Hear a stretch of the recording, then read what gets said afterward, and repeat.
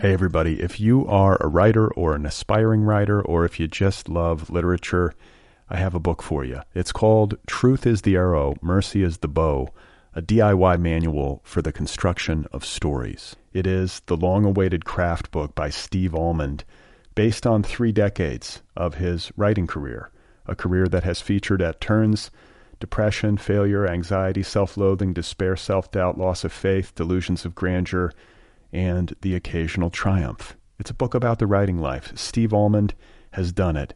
He has embraced it, the full catastrophe, and he has lived to tell about it. The Boston Globe says, quote, "This isn't just a book about writing, it's a book about honesty." And Richard Russo calls it, quote, "one of the best books on writing I've ever read. It's also the funniest by a country mile." Once again, it's called Truth is the Arrow, Mercy is the Bow, a DIY manual for the construction of stories by Steve Almond, available from Zando. Go get your copy right now, wherever you buy books. Hey guys, just a quick reminder about Other People Premium. For those of you who don't know, Other People Premium is a subscription service, and it's how you get access to every single episode of this program. You can hear my conversations with authors like Cheryl Strayed, David Shields, Edward Judantica, Jonathan Lethem, George Saunders, Roxane Gay, Susan Orlean, and a whole host of other writerly bookish people. Great talks from days past, and you can access them via Other People Premium. Here's how you do it. You get the app, the Other People app. It's free. You get that app on your Android, you get it on your iPhone, whatever device you have. And when you do, the most recent 50 episodes of this show are there for you free. And then you sign up for Premium to access the deeper archives. You can also access Other People Premium online. If you don't want to do the app thing, just go to otherppl.com, the show's official website. Click on Premium, learn more. And from there, you can sign up for Premium. You can stream every single episode online. You can download shows to your desktop, etc. Other People Premium. Do that. It's a good thing to do. Listen to conversations. Support the show. I would appreciate it. All right, let's do this. You are not alone. You have found other people. You and I have a friend in common. Every stupid thing that a writer could do, I've done. I think it's really beautiful. Jesus, dude, what a struggle, you know? It was incredible. You know, it's like your head exploded seeing what was really there. And now here's your host, Brad Listy. Just one person at just one time. All right, folks, here we go again. This is it. This is Other People. This is marginally popular on the periphery. This is pretty much what it's like to be in my company. How's it going? I'm Brad Listy. I'm in Los Angeles. I appreciate you listening. I have a very good show for you today. My guest is Purichista Kakpour, and her latest novel is called The Last Illusion. It's available from Bloomsbury, critically acclaimed. It earned many plaudits, and it's out there now, waiting for you. She and I had a good talk. That's going to be happening momentarily. I do have some news before we begin. First of all, I should mention that today's episode is sponsored by Tweaked Audio, earbuds and headphones. If you want to get 33% off of some earbuds, an earbud purchase or a headphone purchase, just go to tweakedaudio.com and enter the offer code OTHERPEOPLE, OTHERPPL, tweakedaudio.com. Offer code OTHERPPL. Get 33% off. Get some earbuds, get some headphones. Use those devices to listen to this program. It creates a feeling of intimacy. So, as for this news, I've been very open with you guys in the past about, to a degree. I do show some restraint, but I have talked in the past about my wife and I and how we've been struggling to conceive a second child, and we've suffered all these miscarriages, and it's been a bummer. So having dropped that on you on this program, having shared that, those dark episodes of my life with you, I figure I should tell you that we are expecting a child this summer. And so far, so good. We've cleared the first trimester in the genetic tests and the stuff that the doctors tell you that you need to clear to have a reasonable, optimistic feeling that things are going to proceed. So, knock on wood. I'm dead serious. Please knock on wood for me. I'm superstitious. Please think good thoughts for us. I'm chastened by past experience, and I realize that nothing's ever for sure in this life. So I'm a little bit hesitant to even talk about it because I don't want to jinx myself, but I also don't want to be ruled by superstition because that's silly. And it's good news. And my wife is showing a little bit, which I love. it's kind of funny, after going through what we've been through over the past couple of years. We've lost 5 babies and or 5 pregnancies. Some people don't think of them as babies. I think of them as babies. But you go through that, and then you have a pregnancy that so far is working, and my wife is showing all these symptoms, which are generally unpleasant for her, and I like it. I fucking love it. I'm like, oh, you're nauseous? That's great. Oh, you're bloated and uncomfortable? Don't fit into your pants? Fantastic.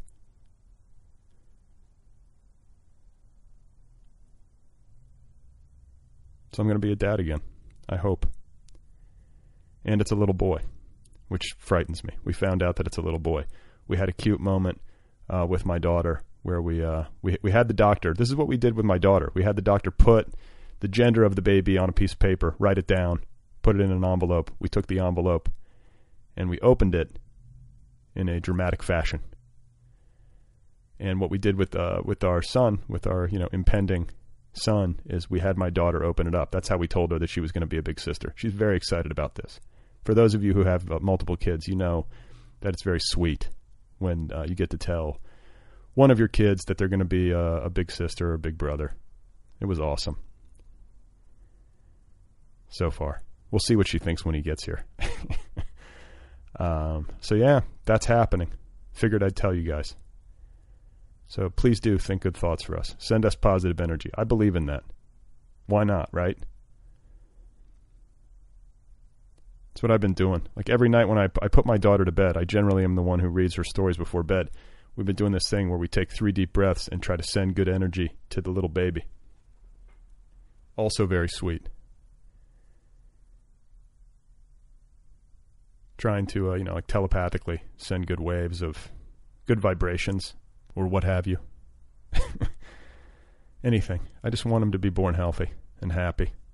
Want him to be as sweet as my daughter. Just one more.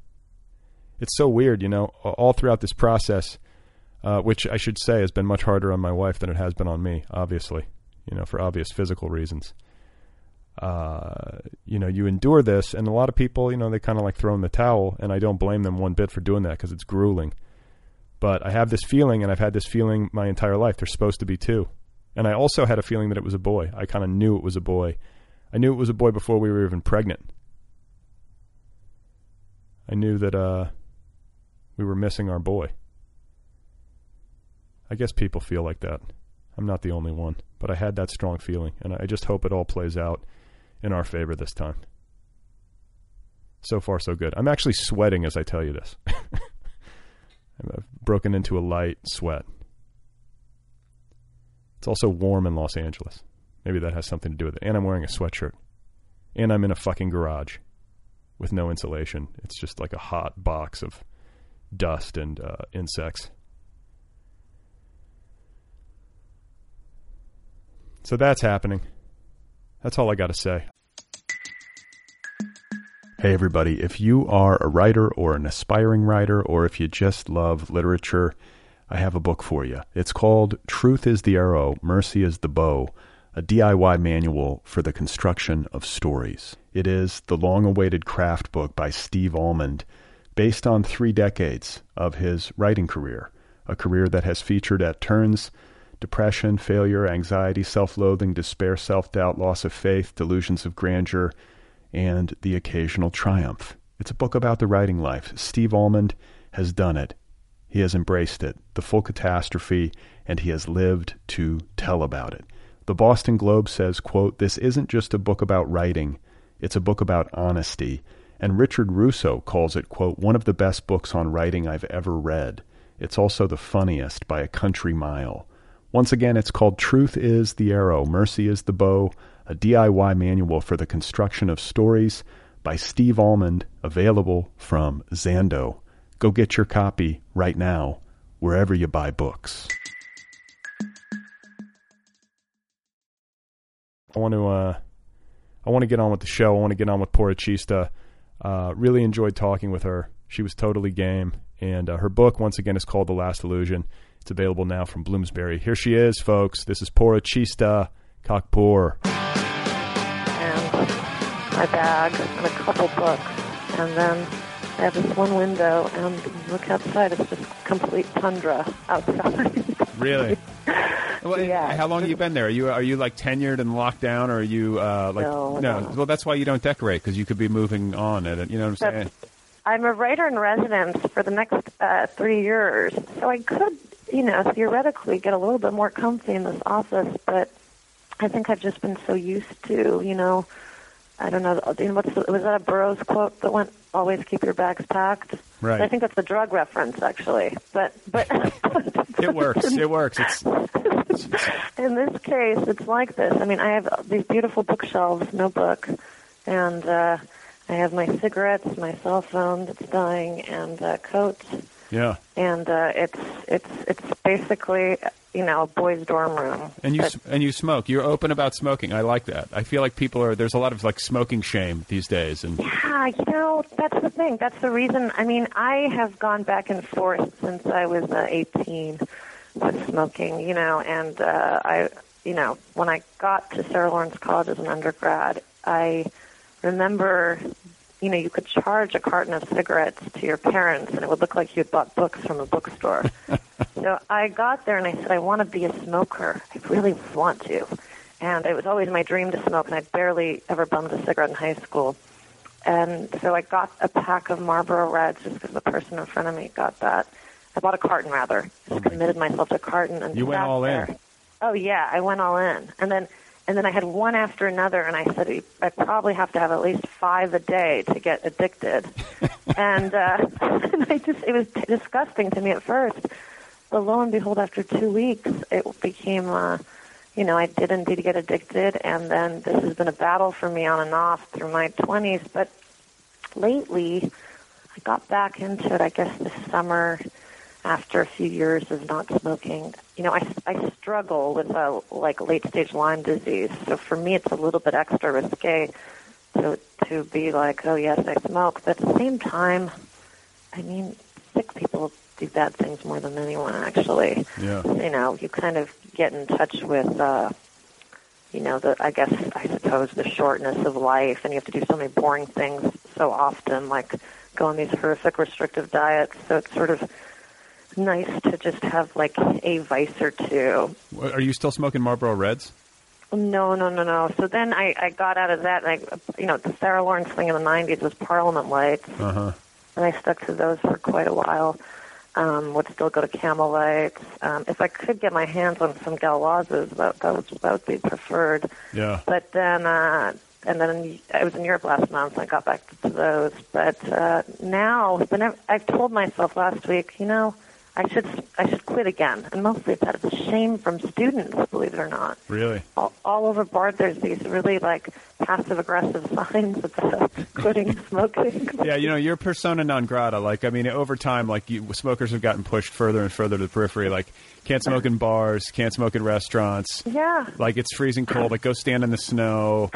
And, the thing about it, because I used to smoke, and, I was one of those crazy hypocrites who was I would smoke, but if anyone smoked near me, the secondhand smoke would piss me off. Oh yeah, no, I'm like that too. No, sometimes I've gone back to smoking because I've been surrounded by so many smokers, and I hate secondhand smoke. And in fact, I hated it when we could smoke in bars too. I always liked going outside to have a cigarette. I didn't like from shows, you just get saturated in cigarette smell and all that.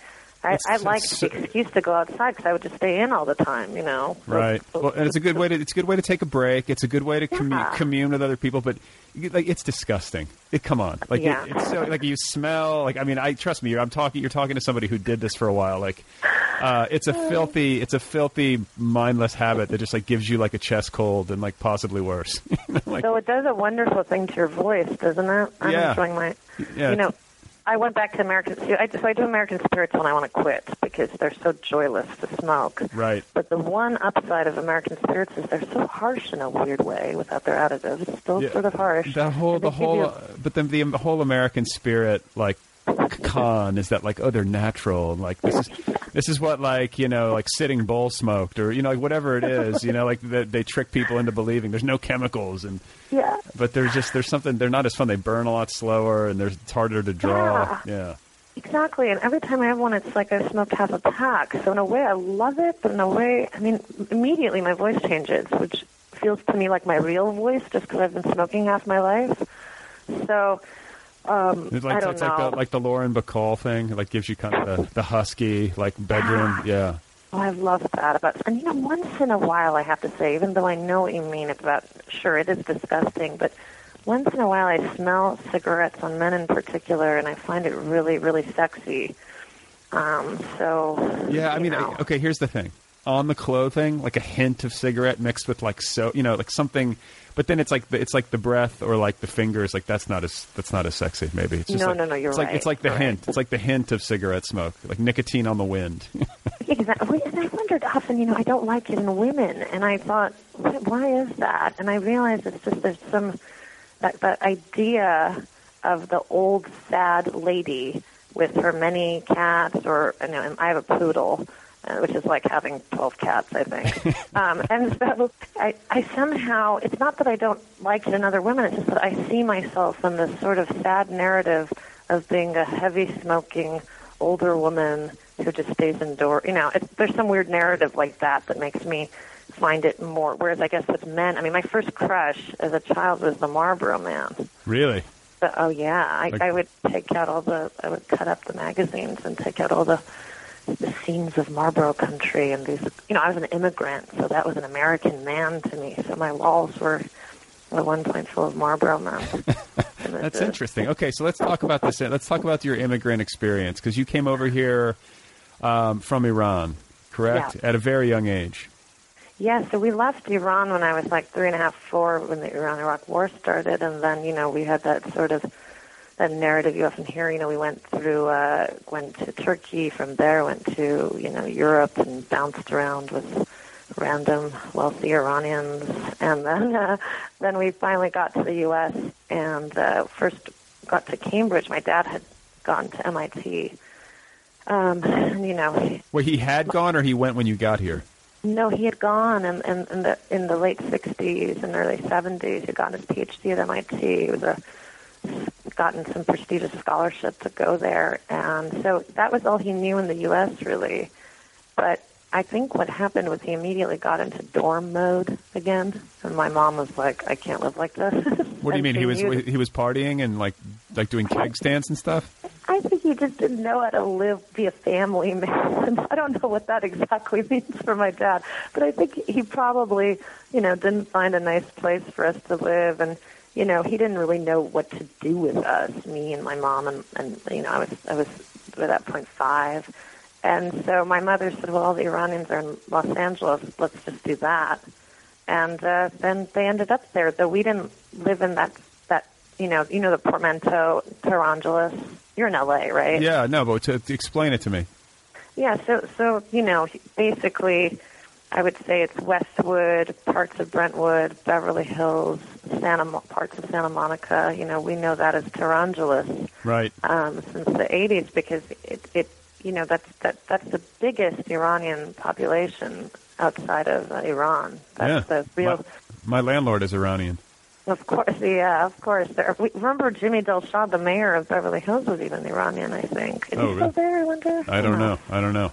But it was, so, it was full of Iranians, but very wealthy Iranians, and we were in the category of more like academic class, but on my mom's side, there was definitely some wealth, but we truly did lose everything. So then.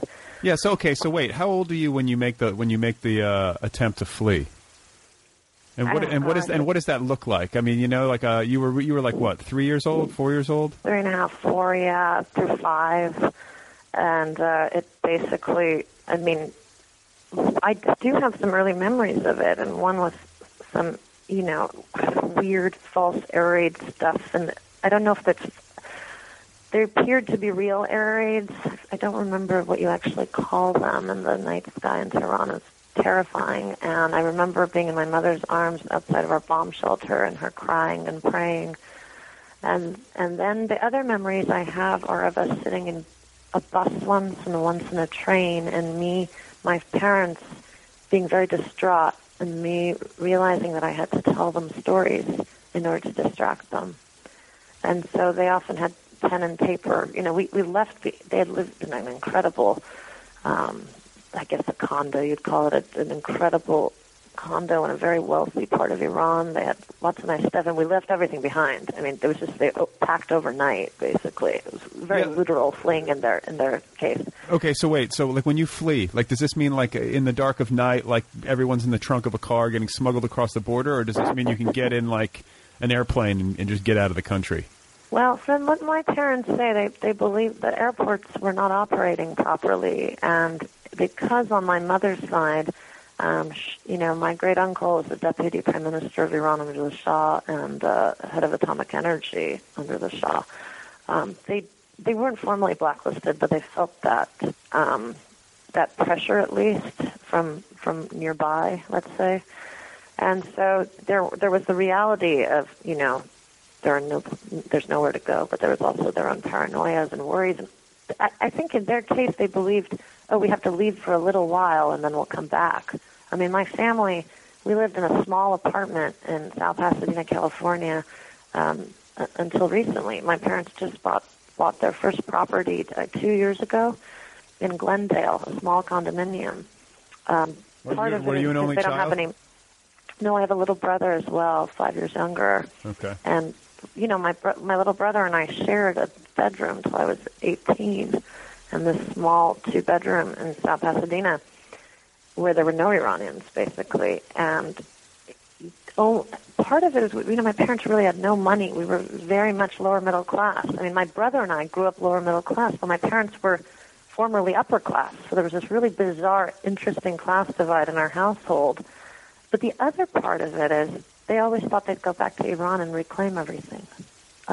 My dad, I think, still believes this to some degree.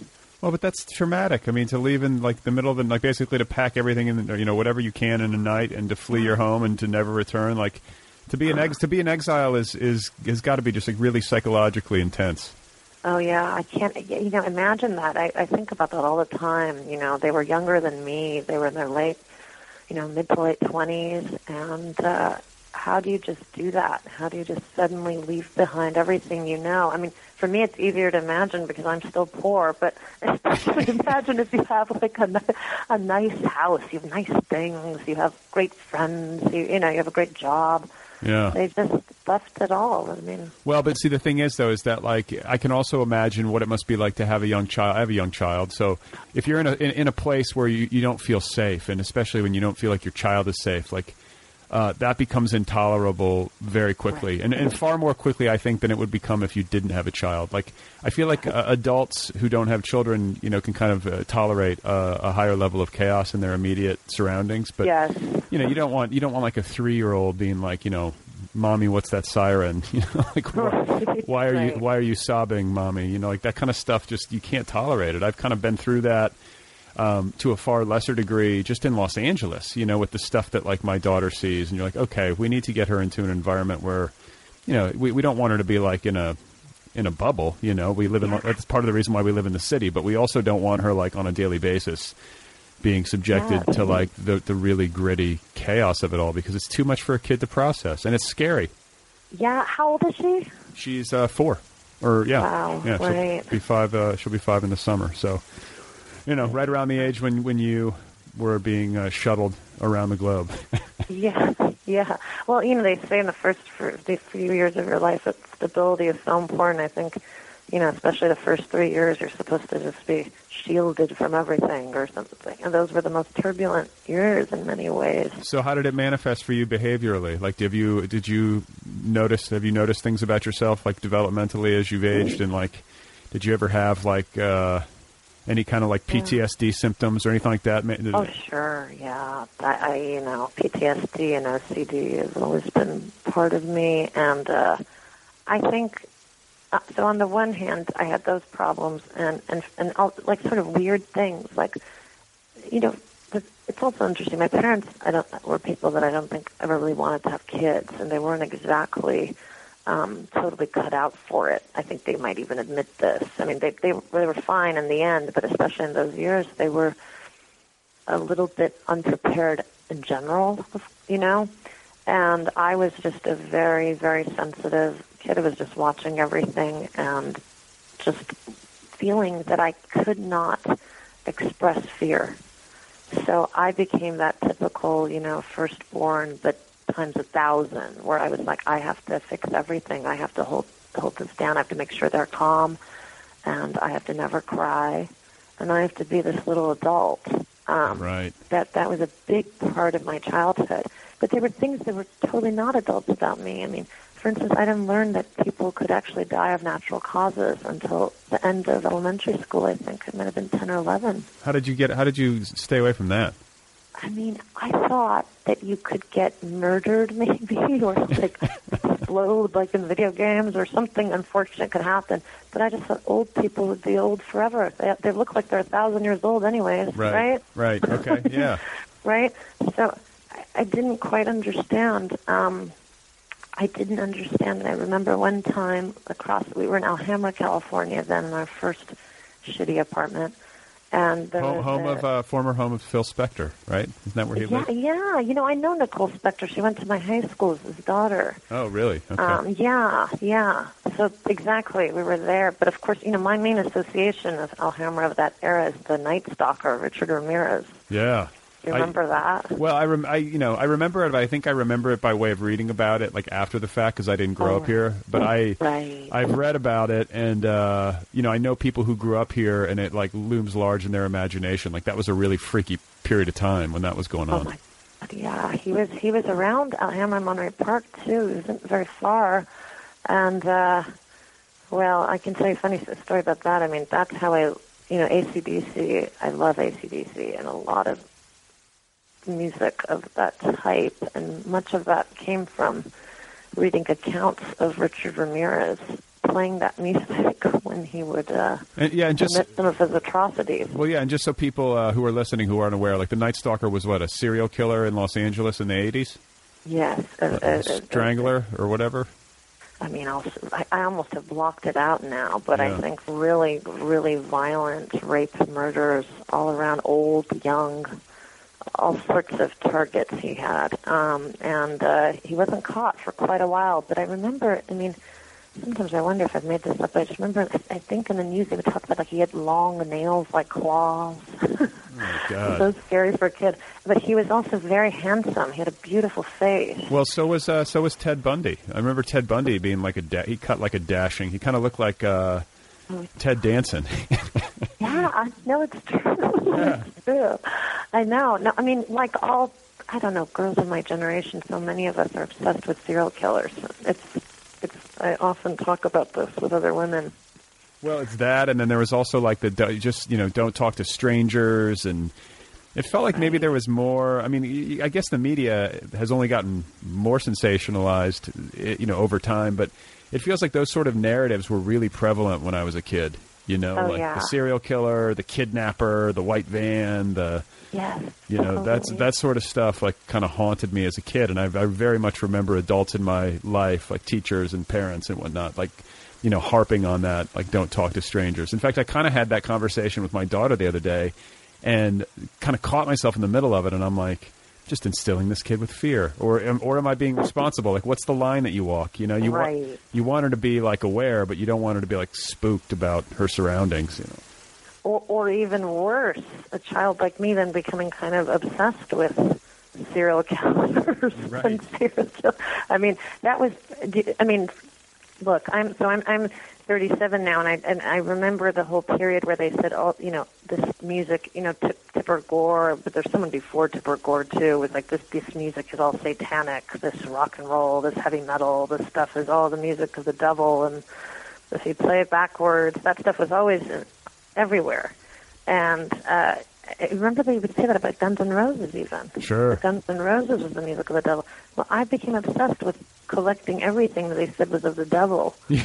And I started to realize it was the best stuff out there, basically. Guns N' Roses' Appetite for Destruction is without question the most powerful music experience of my adolescence. Like that album for me, and I think it's the same for so many of us. Like I was talking to a friend of mine the other day, and she, like, I didn't know. I met her, just a few years ago. Our kids go to school together, and she walked down the aisle at her wedding to Sweet Child of Mine.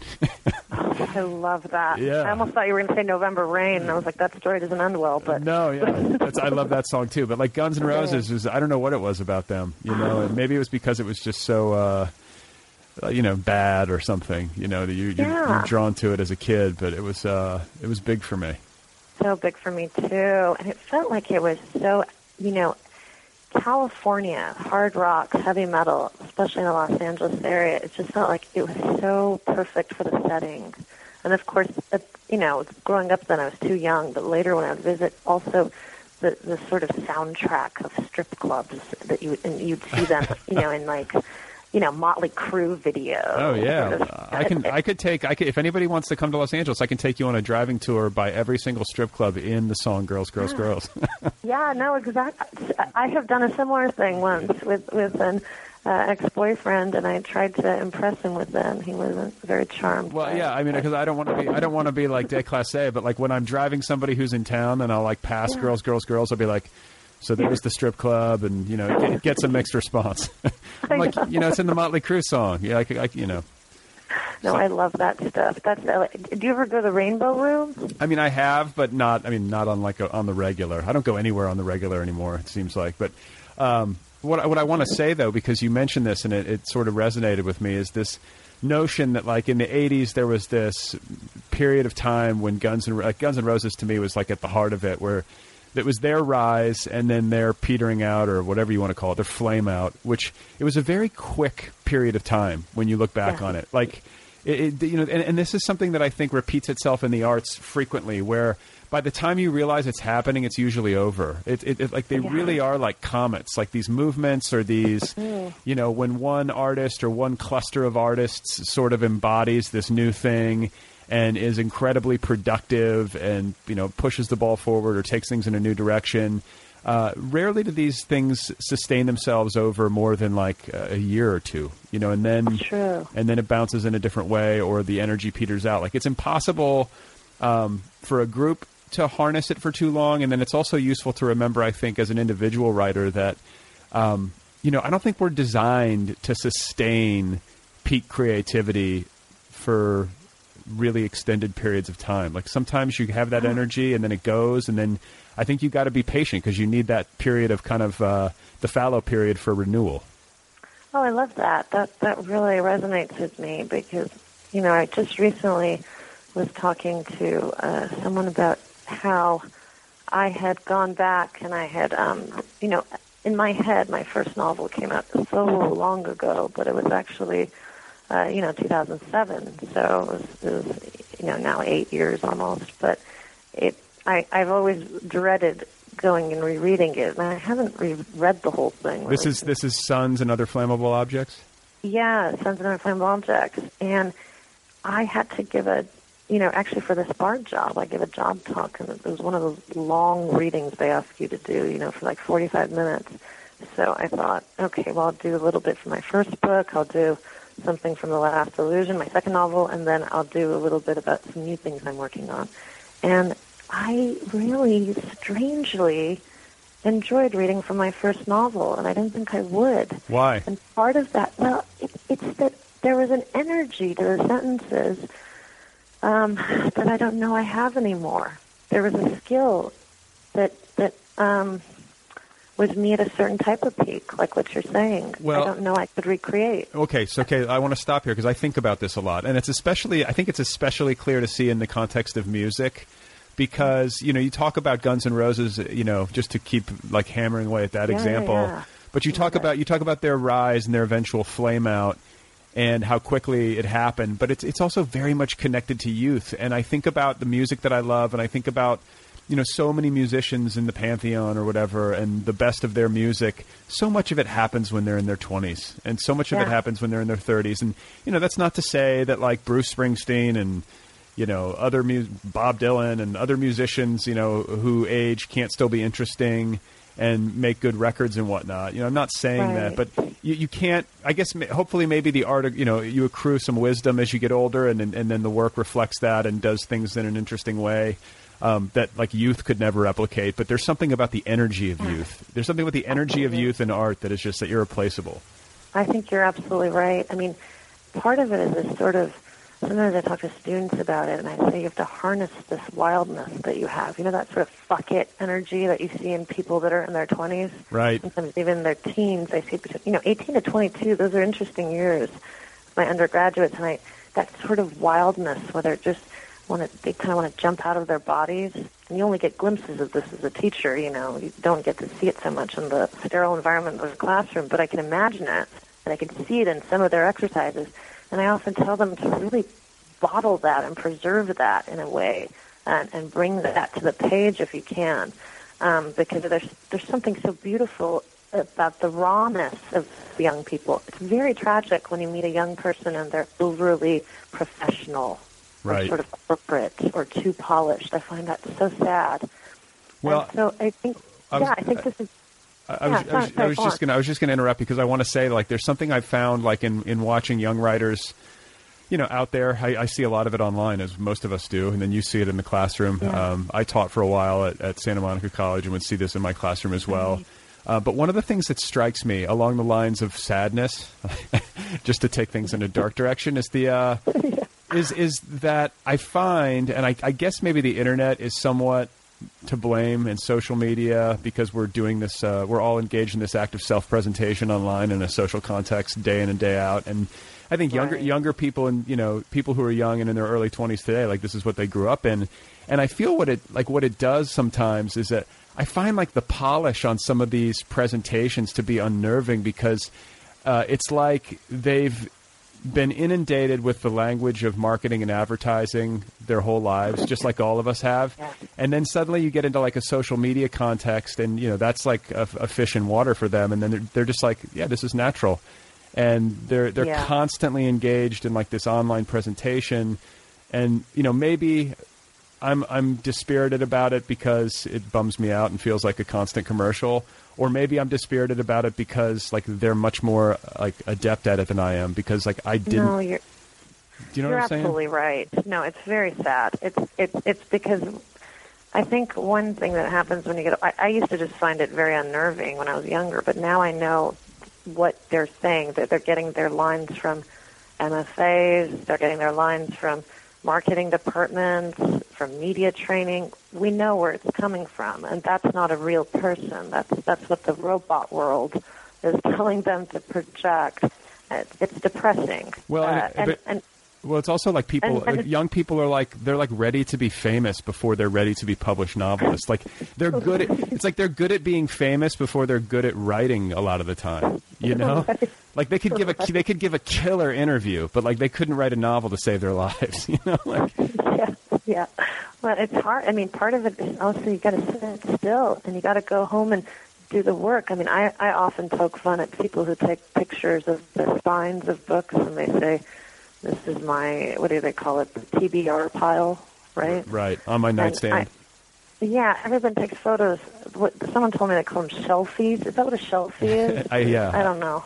It's so awful. But the thing is, they think, oh, look at all these books I've read. But there's no way you're reading all these books. I can't see how, because I see you all day in and out, online. And part of the thing with reading is you can't do it while you're texting with your other hand. You have to actually shut the world out and, like, go into that quiet space. And same with writing. I mean, I think it's great that, people promote books and want to be seen with book spines and all that stuff. That's great. But ultimately, I think people actually have to read them too. Well, but you're saying, like, and like, just to be fair too, because I don't want to sound too, like, ageist or whatever, where it's all about age, because I think people my age or older can be just as guilty of this as people who are younger. But like, it comes back down to advertising. Like, it's like, oh, I can present myself as, like, the most literate, scholarly, bookish person in the world, and then in my actual day-to-day life, like, I'm playing Candy Crush and, like, tweeting all day, and I'm not really engaged in the hard work of being a writer, which involves, like, really focused and concentrated reading. Yeah, and I started as a journalist too, and I'm an essayist as well. So I definitely, part of my time is spent in nonfiction. But it's so funny because I sort of lovingly call some people, the Wikipedia writers, and the hot take really encourages Wikipedia writing, my God. basically, where they quickly overnight go and they read up all the stuff they can find online, and then you get this canned opinion that's come from, just some very quick, rapid research come together. I got to stop you again because you're saying things that really like push my buttons. But the hot take culture, I call it ambulance chasing. Because it's like, something happens in the news and someone says something stupid or does something offensive, and then it's like it's like the bell goes off and it's like, okay, go. Like everyone's racing to get their essay up on like Slate or whatever as fast as possible to get the clicks and redirect all of the fury like in a way that somehow aggrandizes them. Like they want those eyeballs.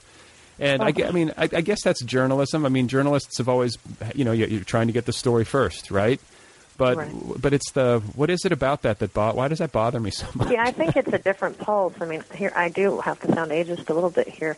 I think millennials, and so I love it. I love them in many ways, but I do think, I'm certainly the end of Gen X. How old are you, Brad? I'm 39.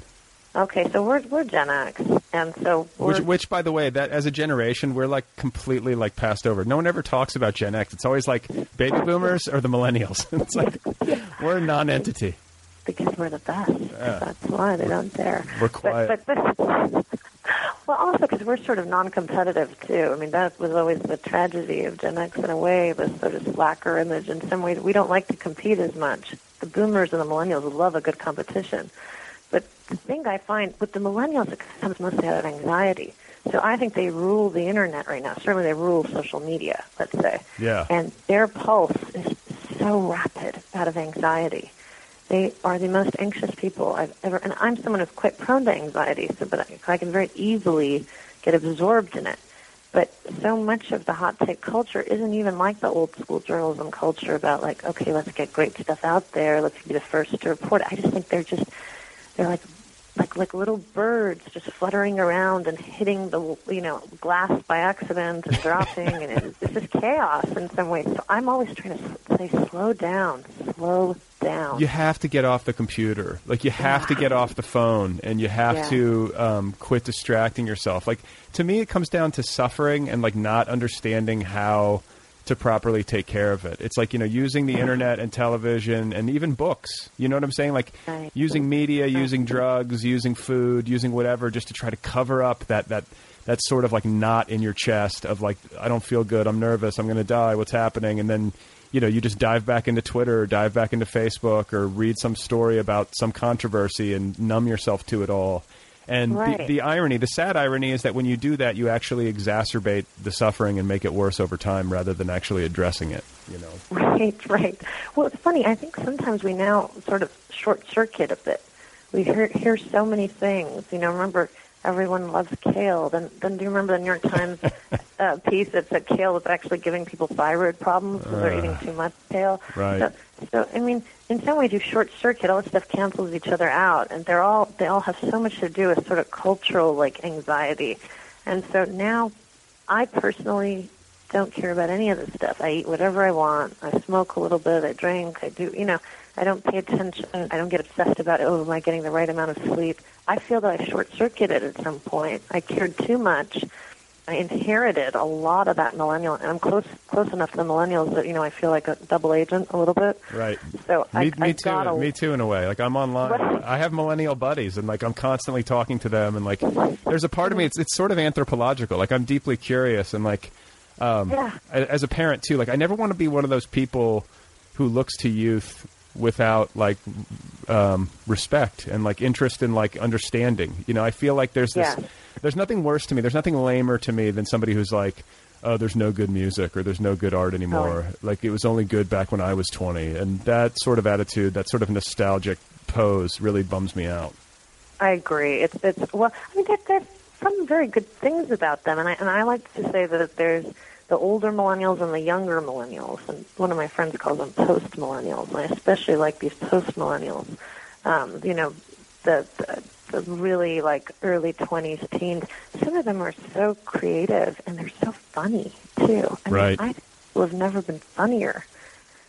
I don't know. It seems that just the sort of one of the reasons I still stay addicted to Twitter. One is, the current event news stuff that I can't get away from. Sure. But the other thing is, I truly do love some of the stupid jokes. I mean, I daily because of Twitter all the time, and I should really be crying every day given the other stuff. But there's so much joke. Twitter is one of the best Twitters. Yeah, no, Twitter is my social media. It's the only one I use, and I think it's very writerly. There's something about it. I've had this conversation on this show with multiple writers. I think that's where writers most naturally fit in the social media landscape. Though I think people who are really adept at it, like they're all over the map. But I don't know how they do it. I don't know how people manage Twitter, Facebook, Instagram, Pinterest. Right. Like when you're doing all that and you're writing books, like you're at a level that like I aspire to, I think. Well, Facebook has gotten so useless that it's almost like a soothing, how it's almost like going to the shopping mall these days, when it's just so archaic in a way that it's almost soothing, in its banalness. I haven't been on in like 2-3 years. Like I can't do it. It's horrible. Yeah. It's horrible. But it's just a place for moms and grandmas. So there's something. I wonder if it's going to have some sort of retro charm to people, but I don't know. But Instagram, I kind of like because you don't get any of those ranty things, and it's sort of innocuous. And right, it's like here's my lunch, here's my kid, here's my feet on the beach. If I see one more feet on the beach like photo, I'm gonna throw my computer across the room. Yeah, I don't know why people like this so much. That's a classic, isn't it? Yeah. Someone told me on online dating sites, women are always putting photos of themselves doing yoga on the beach. Yeah, no, you know what the other thing is? Because I had a buddy in town not too long ago who was like deep into Tinder, and like Tinder is like post my wife and I were together well before Twitter or Tinder came out, so I've never done the dating apps. Oh, and wow. my buddy was like showing me Tinder, and he's like, watch. He's like, I guarantee you, like at least 6 out of 10 of the next girls, 10 girls that I swipe are going to have pictures of themselves, like crossing the finish line at a triathlon with like a number on their chest. And I shit you not, he was right. It's like lots of like triathlon competition pictures with like a number on the chest, like at the Boston. Oh my God. Yeah. That's like men wearing like suits in those things, thinking like, oh, I heard women like men in suits. Oh, I heard men like women who run. Yes. It's so sad. But there's something sweet about it too, right? When human beings are so kind of fragile and their patheticness, it's kind of endearing. Well, yeah, and it's like, people want to connect, and it comes back to like the language of advertising. Like, what do people want? How am I gonna make the connection? How am I gonna win this? How do you achieve victory? Don't you love now how the brands sound like they're trying really hard to sound human? I mean, obviously we know there's human beings behind brands, but I love brand Twitter too these days. Yeah. Because we're gonna miss these days. I always think in the future one day, the internet will become even more and more sanitized, and we'll look at this as the old Wild West days of Twitter, or social media rather, and we'll miss all those kind of grotesque comment sections and like Slate and Salon articles, or even the wonkiness of the current CNN.com and all that. Like, we're going to miss these days. Yeah. I think there's something so fun about all the fuck-ups and weirdnesses of the internet. Yeah, exactly. For all the bitching you can do about it, there is something extraordinary about it, and something extraordinary about having been able to kind of witness its birth. To see this thing grow from like, what was it, like America Online and Prodigy and dial-up. America Online and Prodigy, absolutely. Those were 1994. Mm-hmm. I had, I was Prodigy, AOL, and I went on my first few chat rooms, and they weren't. It's funny. You would think the first instinct with chat rooms would have been the sexual one that we associate with it, but I swear to God, my memory of that 1994 in chat rooms was all divided by like nerdy things, like beat writers, rock and roll, knitting. It was just like hobbies, and people just going there and talking about things they liked. Huh. it was so great in a way. That's why I can't really quit the internet. See, I've been so raised on it. Well, yeah, no, I don't want to quit it. I just want to get better at having discipline with it. Like, that's it. It's not, you know, the internet isn't evil. Social media isn't evil. It's just how we use them. And it's like, unfortunately, it's like for people of my disposition, it's very easy to get sucked in and to like lose like an entire day doing nothing. Same here. I got to stop doing that. I've wasted too many hours of my life already. So.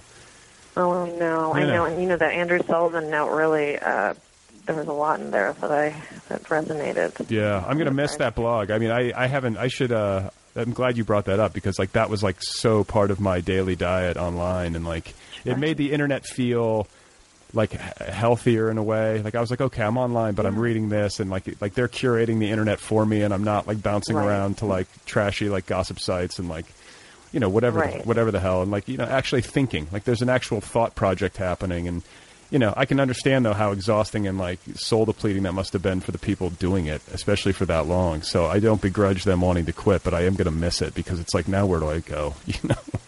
I know. That's always the question. Someone will send me a link on something, and I'll be like, I have to figure out who are the people involved? What is this? Yeah. Is this on the, you know? Yeah. There's so much I don't know that keeps popping up, but I'm trying to see that as something exciting. Though, like you say, the big issue is the more I try to see it as something exciting, then discipline becomes essential because.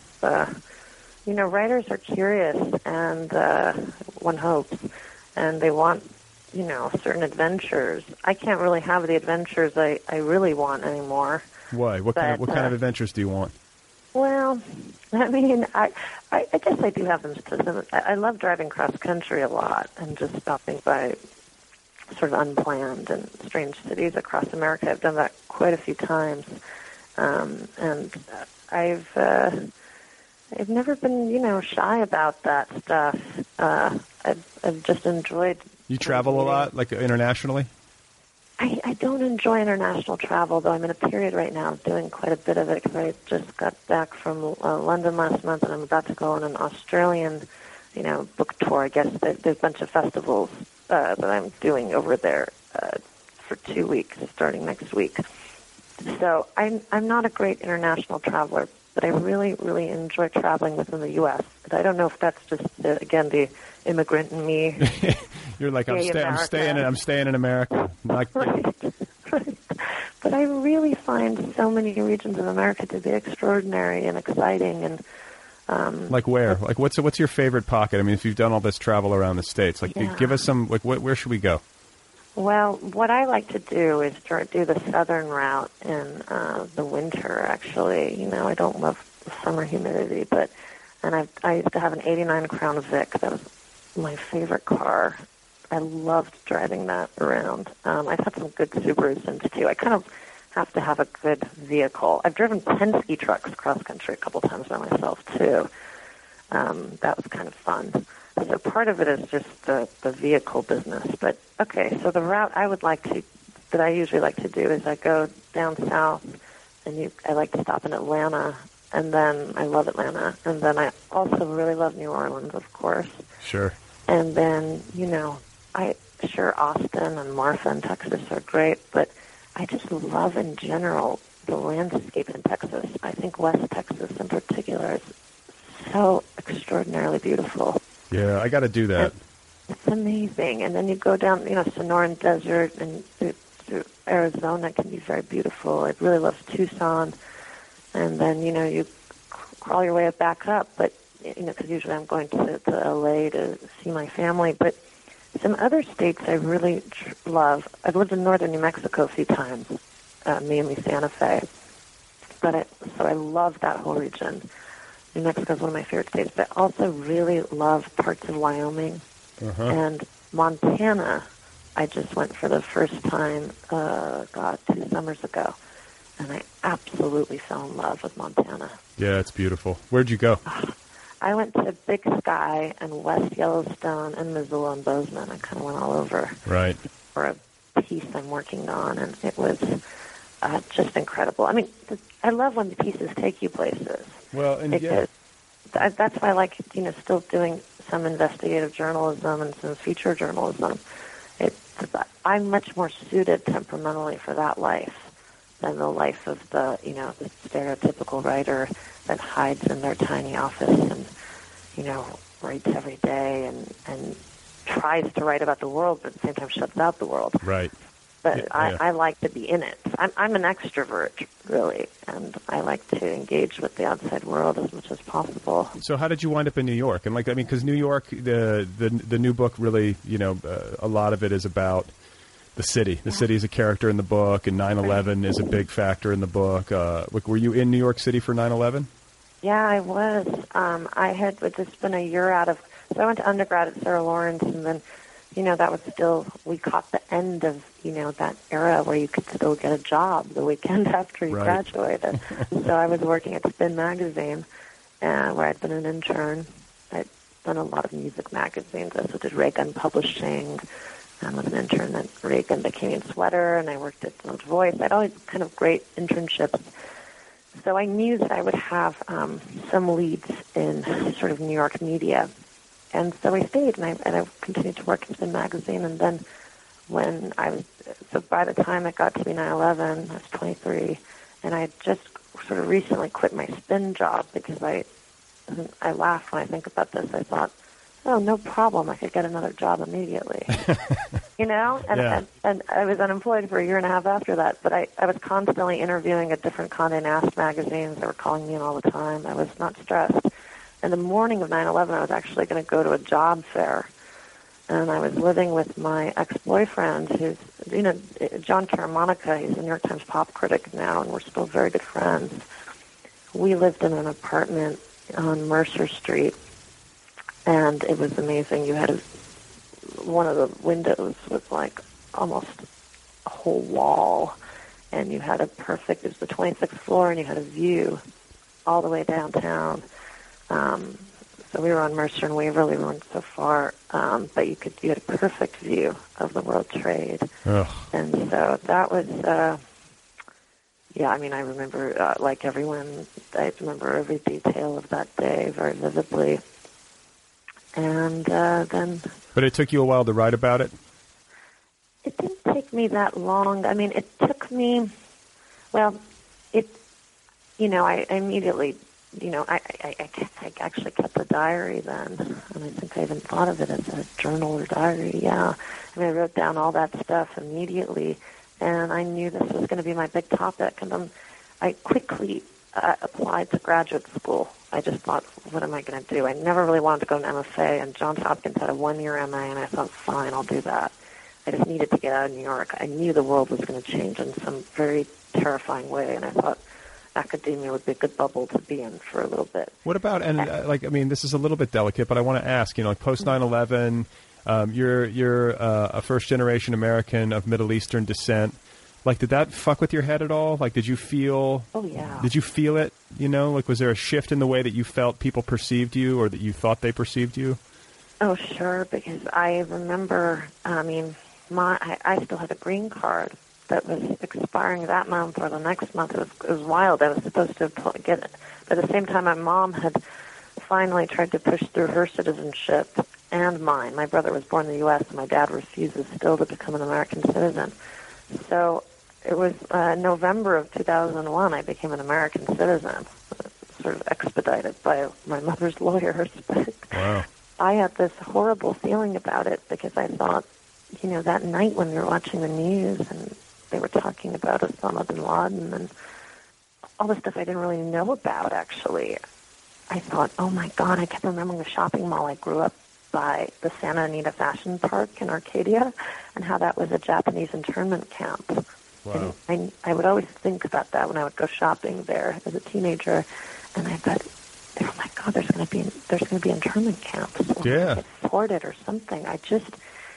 That was one of my first reactions, and then... By the way, that's such a dark part of American history that gets kind of glossed over more than it should, especially because it happened under Franklin Roosevelt, who's sort of beloved and, right. Considered this great leader. But the more that you learn about presidential history, you realize that, all presidents have miserable marks on their resume, and, some are bigger than others, but...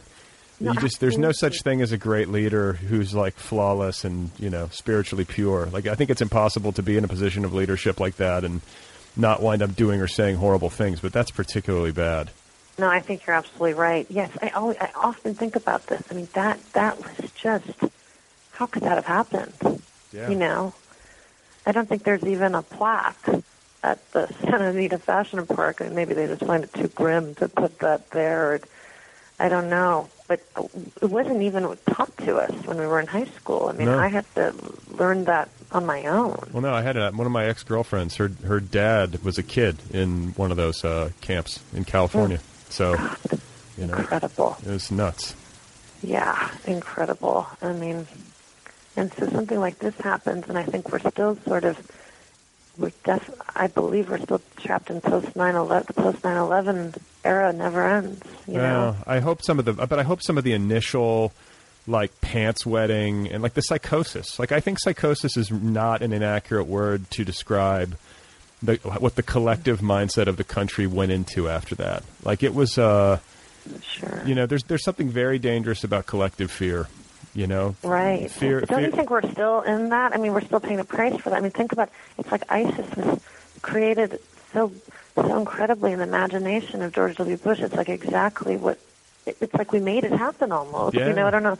It's wild. No, it's exactly how they imagined it. Right. It's like okay, yeah. I mean, this is the thing. Like, this is like I think intellectually, like, if you actually debated it with me, you could convince me that pacifism is not like the answer to every single instance of injustice or horror on the face of the earth. You know what I'm saying? Like, Right. I think that's probably true. But like, in terms of my personal politics, like, I've decided that I'm a pacifist, and that's just where I'm going to plant my flag.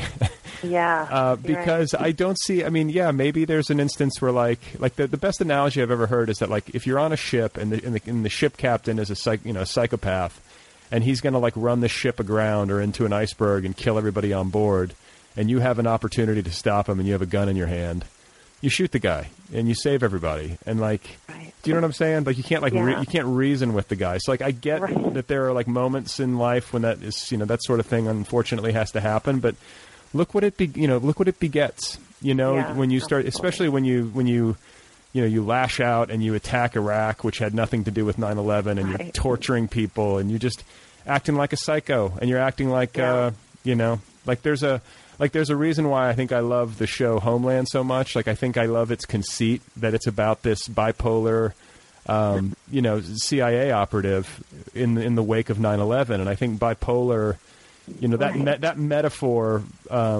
makes some sense to like the way the country has felt. I don't know. Maybe that's inaccurate, but do you see what I'm getting at? Yeah, yeah, absolutely. It's been very troubling. I mean, it's just endlessly troubling. I mean, I see every few years I feel a new wave of Islamophobia, and I identify as culturally Muslim because all my relatives, they're all Muslim. Of course, my parents happen to be fairly atheistic, and but it was all around us. It was everywhere. But so I definitely feel a very strong kinship with Muslims and obviously with Middle Easterners of all sorts. I mean, even that gives me a little bit of pause because,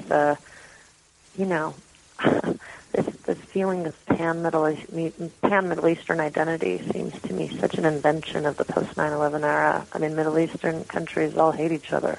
Right. But this feeling of solidarity that we've been pushed into comes out of, from racism and xenophobia all over the world. Yeah. And so, in like 2011 or so, I wrote an op-ed for the New York Times, and I've been doing quite a few at that point, and that was called My 9 Years as a Middle Eastern American. It was just really about me having a little bit of a breakdown as a New Yorker, because the whole discussion about what they called the Islamic Center Mosque was just driving me nuts. What, that was the one downtown that they didn't want to build or whatever? Yeah, and in that same season, a Muslim cab driver was stabbed by this young white guy, and it was really feeling horrible. And now I feel it again. I mean, maybe it's been there the whole time, and maybe it comes up, especially after Charlie Hebdo and all that. Right. I mean, that the blood wasn't even dry, and you saw the Kill All Muslims hashtag on social media. Right. I mean, the blood wasn't even dry. It was wild. So I'm back to a very, very, feeling very uncomfortable, and I hear anti-Muslim, anti-Middle Eastern sentiment just everywhere these days. It seems so acceptable. Well, okay, so here's where I'm at. Because, I hear you completely, but there is a part of me that, is sort of religion, is it religion and what it can do, Right. especially to people who are of unstable mind, or aren't feeling good. Right. It can be a big part of the problem, and I don't care what religion it is. And I think Obama was saying just as much at the prayer breakfast, which the whole dust up over that seems absurd to me and infantile. But just I also think there's a story there about young men. I mean, I think it has a little bit to do with that. I mean, delusional young men will be intoxicated by pretty much anything. Yeah, well, 88 virgins. Mentally unstable. Yeah. I mean, until we live in a world where the females are truly the main terrorists, then I can look at other factors. But for me, there's perhaps a testosterone issue. Well, but there's that. But there's sexual repression. I mean, Right. in religion, and there's sexual repression in Christianity, and sexual repression. That's wrapped up in dogma. Doesn't lead to good things. Doesn't lead to healthy human beings. I'm not saying it always leads to psychotic violence, but Right. it certainly leads to anguish and weird behavior and not a few really uncomfortable wedding nights. Yeah. Exactly. People need to get laid and just relax a little bit. Oh, it's so true. Yeah. Well, I always wonder, even with these religions, I mean, I guess I just can't even believe that there are people that abide by it. I just think everybody must have premarital sex, but that must not be true. Well, I'm a fan of Sam Harris. I wish I could paraphrase him better, but he makes a very convincing case to me for why religion is a big part of the problem, and I think it's oh God, I'm going to fuck this up when I try to talk about it, but it's when you have things couched in terms of the ultimate, ultimate damnation or ultimate ascent into the heavens, when you're viewing the world through that prism, it can justify some really fucked up behavior because, you're doing it for God or you're doing it for heaven, or the people who aren't doing what you want them to do are going to, they're damned, and that means they're subhuman, and it becomes It'd be marital sex for me. I don't even believe that. I guess I'm so in the extreme of atheism that I can't even believe there are people that believe this. I guess that's. I always think at the end of the day, religious people must whisper to each other, "Okay, we know this isn't true, but." Yeah. Well, there was a funny bit back in the day with Jon Stewart when he was doing stand up, where he was like, the Pope, he's the most beloved guy in the world that nobody agrees with. And I grew up Catholic, so I know that it's don't have sex before you're married. And everyone's like, God, he's such a great guy. He's a great man. Whatever you say, dude. Don't use birth control. Don't have abortions. So That's true. So yeah. it's a messed up world, to say the least. And I don't know, I don't think there's one answer, but I certainly think that, if the answer is not going to be found online. I think we've arrived at that. And just as a very clumsy segue, speaking of online, I can't let you go, can't let the hour pass up without talking about the big online fiasco of last fall, in which you were a major player. I would be remiss if I did not ask you about this, because it was a weird period speaking of everybody being online, and particularly writers, in this context, there was this dark period of a month where there was nothing but literary scandal on my computer screen.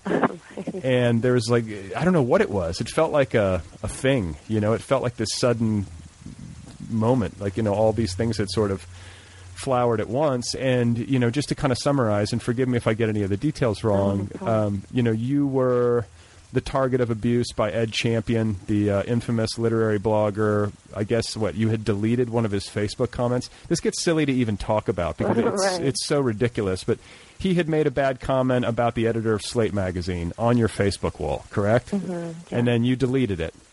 Right. And then he went off on you and threatened to expose nude photographs of you, or the name of a guy who had taken... Yeah, but that's the funny thing. I think people sometimes accidentally think that Ed had nude photos of me, and I can guarantee everybody on Earth that Ed does not have nude photos on me. But he happened to know about something else that could have been a scandal with me, involved another writer who had taken photos of me without my permission, and he wanted to expose that. I guess, his final tweets weren't even really about me. They were like, fuck all of publishing. So he thought like he'd be taking me down, Slate, this other writer. It was just like a drive-by. I'm just going to take everyone down. It was already... It's like terrorism. I mean, you know what I'm saying? It's like, it's not a dissimilar mindset. It's completely fatalistic and like suicidal and really sad, really. Yeah. So but for you, like your experience of that, because like that had to be traumatic and like very stressful and consuming for you. Oh, yeah. It was really, it happened only a few hours after I'd had one of the best experiences of my life, which was I had for a few hours I was on the phone with Catherine Dunn, who's one of my literary heroes, and she had just read The Last Illusion, and she loved it, and we were doing a joint conversation about her books for Slice magazine, which will come out soon. So I was on cloud nine. I was having the best day, and Ed would all week, I'd gotten some nasty messages, but it just came out of nowhere for me. And he was someone that in the summer, when he had even had this horrible outburst, I had felt bad for, even though I'd never reconnected. The Emily Gould outburst? Yeah. The one that preceded yours. So were you friends with him before then, or did you like get in touch with him after that happened? I never saw him after that happened, and we had only barely exchanged emails, but he was someone who had interviewed me a couple times, and I found very bright. He was certainly eccentric, but I didn't know, what's the standard in the literary world? There's so many crazy people I know, and who knows what they're like, if you really get very close to them. But I was never that close to him, but... Well, and in his defense, like one thing about Ed is that like you can't say he doesn't love books, and he read. Right. I mean, like you're talking to somebody who does a podcast interviewing authors, which is what he was doing. Right. But like the level of intensity with which he would read the work and engage the work with the author, that's impressive, and like there's some merit to that. I mean, the guy loves books. It's just I think, clearly felt. I don't know, was nursing some dark feelings about his failure to publish and his. Right. I guess the lack of reciprocity as he saw it from the publishing community. Yeah, he took a lot of female authors and writers of color very seriously, and was always somewhat effortlessly did that. So that was the thing too. One can't forget that. But this is why this case I think interested people, because it wasn't just like, just purely black and white. Well, and to be for anybody who like is born on Mars and hasn't heard of this, like in the literary community, like this is something he had done in whatever fashion to a lot of people in publishing. Right. He was sort of known for attacking people and coming after people who he felt had violated the code as he saw it, or had somehow offended him. So interestingly, I didn't know so much of it. And the thing is, we're all in our little corners, even in the publishing world in New York, and we don't know a lot of it, even when we're somewhat close to people. I mean, there are things that people told me about my ex-boyfriend when I was dating him, and he was a writer, and I would have never known on my own because I hadn't had interactions with these other people. What do you mean, like bad things? Yeah, very, very bad things. I've dated writers before, and I've had other writers warn me about those writers. That happened. Never date a writer. Come on. No, it's true, isn't it? I don't know. It's hard because also people who are outside of our field then sometimes don't understand like why we live the way we do. So right. There's that whole issue too. So I have this theory though. I have this theory that like visual artists and writers are often like a good match. Really? Yeah, just because writers who are visual, like a lot of times, like, and maybe musicians are to a degree similar. Like they can't necessarily always articulate why they do what they do. It's a more like intuitive thing, and then like writers are obviously hyperverbal, and that's their thing. Maybe there's like a nice like healthy symbiosis there. Whereas like I can't imagine being married to somebody who also does this, and like all we do is talk about it. Like, oh, I'm so glad I can turn to my wife, and she doesn't give a shit like about any of this. What does she do? she works in entertainment, you know. Oh, okay. So she has like a job, and you know, I mean, it's not like she doesn't like books, but she's just not neck deep in it, you know. Right. Well, I often dated graphic designers, and they were a nice match. It's true. It's nice if they're creative, but they do something different. So I'm trying to think. Yeah, I mean, gosh, who knows? You're like nearly 40, and you feel like you've dated the entire earth. And you just like too much information. Again, short-circuited. I have no clue. Dated older, younger, who knows? But the blessing is, I guess, when you're just so busy that you don't even get to feel the loneliness that you must be experiencing. There's always Twitter. That's true. So one more thing on the Ed Champion thing. Was there any resolution to this? Like, I haven't heard a word about him since then. Like, have you heard anything about his condition? Gosh, I mean, I don't know what I've heard bits and pieces, and I know he's back on Twitter, so I really don't know anything. I'm really not in touch with his world. I think people have kind of tried to protect me from that, too, to some degree. But, it's been... I just was so surprised by how many people knew about it, because I would go to holiday parties and people would come up to me and immediately say, "I'm sorry," and I would forget for a second what they were so sorry about.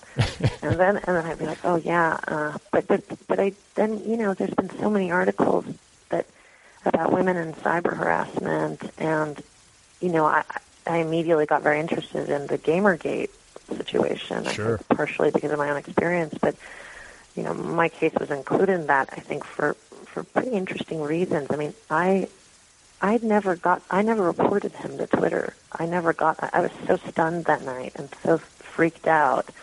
It was a bunch of wonderful women, feminist Twitter, you might call them. Yeah. Don't fuck with feminist Twitter. They will not fuck with feminist Twitter. No. They're incredible. And they had him, banned from Twitter for quite a while. I mean, I don't know what's happening. Maybe he's still on, but they took all the action. That's one of there's not many cases of that with Twitter where there's a separate party who acts. And so I really, I've always been kind of girl power, but I really felt excited about that angle, and also really proud of some of the females in the Gamergate crisis. Though my heart still breaks when I see them talk about, basically battling these horrible men all the time and feeling that their lives are in danger. It hasn't stopped. The media stopped being interested in it, but it still continues. So I think the larger issues here very much interest me. My case, it was rough, and it was unfortunate that I had to be, in touch with detectives, and somehow police and harassment and all that stuff got involved, and it wasn't fun. But I've always had a lot of great friends, and I was very much supported, and I was really touched by the literary community. So often we think, oh, everyone's so snarky and everybody doesn't care for each other really, and people were wonderful. So that was, it was a good thing. I also have been prepared. I don't want to say prepared for this. I've had a series of serious incidences with cyber harassers and stalkers, so it happened to someone who kind of could deal with it, because unfortunately I've gone through it so many times. So you had training. yeah, exactly. I mean, I have I've written about this a little bit too, but me and a few other writers share a pretty horrific female cyber stalker, and she's a much more serious issue for us sometimes. Ugh. Well, yes, yeah, no fun at all, and I'm just glad that hopefully things have calmed down and you're able to go through your day without having to think about it too much. And it's just been, I don't know, it's been such fun talking with you. I could keep going, but I feel like I need to let you go. Well, it's wonderful. Thank you so much. I mean, I love that you speak to authors so properly, and we get to ask us such fun and interesting questions. Well, congrats on the books and the success. Good luck in Australia and with whatever comes next. Thank you so much, Rob. All right, guys, there you have it. That's Pourachista Khakhpour. Go get her novel. It's called The Last Illusion. It's out there now from Bloomsbury. Great talk with her. And check her out online, porachistakaakpour.com. She's on Twitter, where her handle is @pkaakpour. I believe that's correct. Track her down on Twitter. Track her down on Facebook. Track her down on Instagram. See what she has to say. Read her book. Put down your phone and read her book. Read her book on your phone.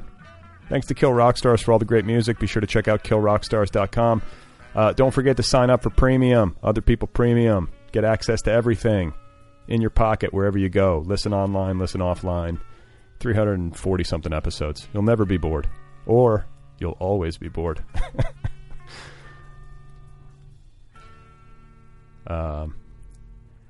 So yeah, fatherhood. It's going to be intense, man. You forget. I sort of forget everything, but I just know those first 5 months are intense.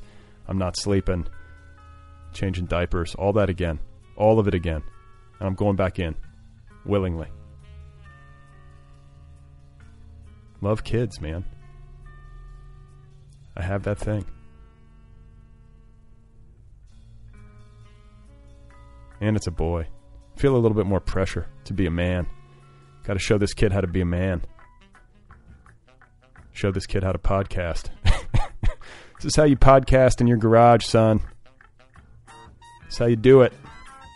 This is how you take life by the horns. Can you take life by the horns? Please remember that Wagner was not a good piano player and that Cezanne died at 67 after being caught in a sudden downpour while painting a landscape. That's it. I'm all done. Thanks to Porachista Kaakpour. Go get her book. Thanks to you guys for listening. Think good thoughts for me. Please, I'm serious. Knock on wood. Come on. Come on, universe. Just, just deliver me a child. Just some healthy, happy family.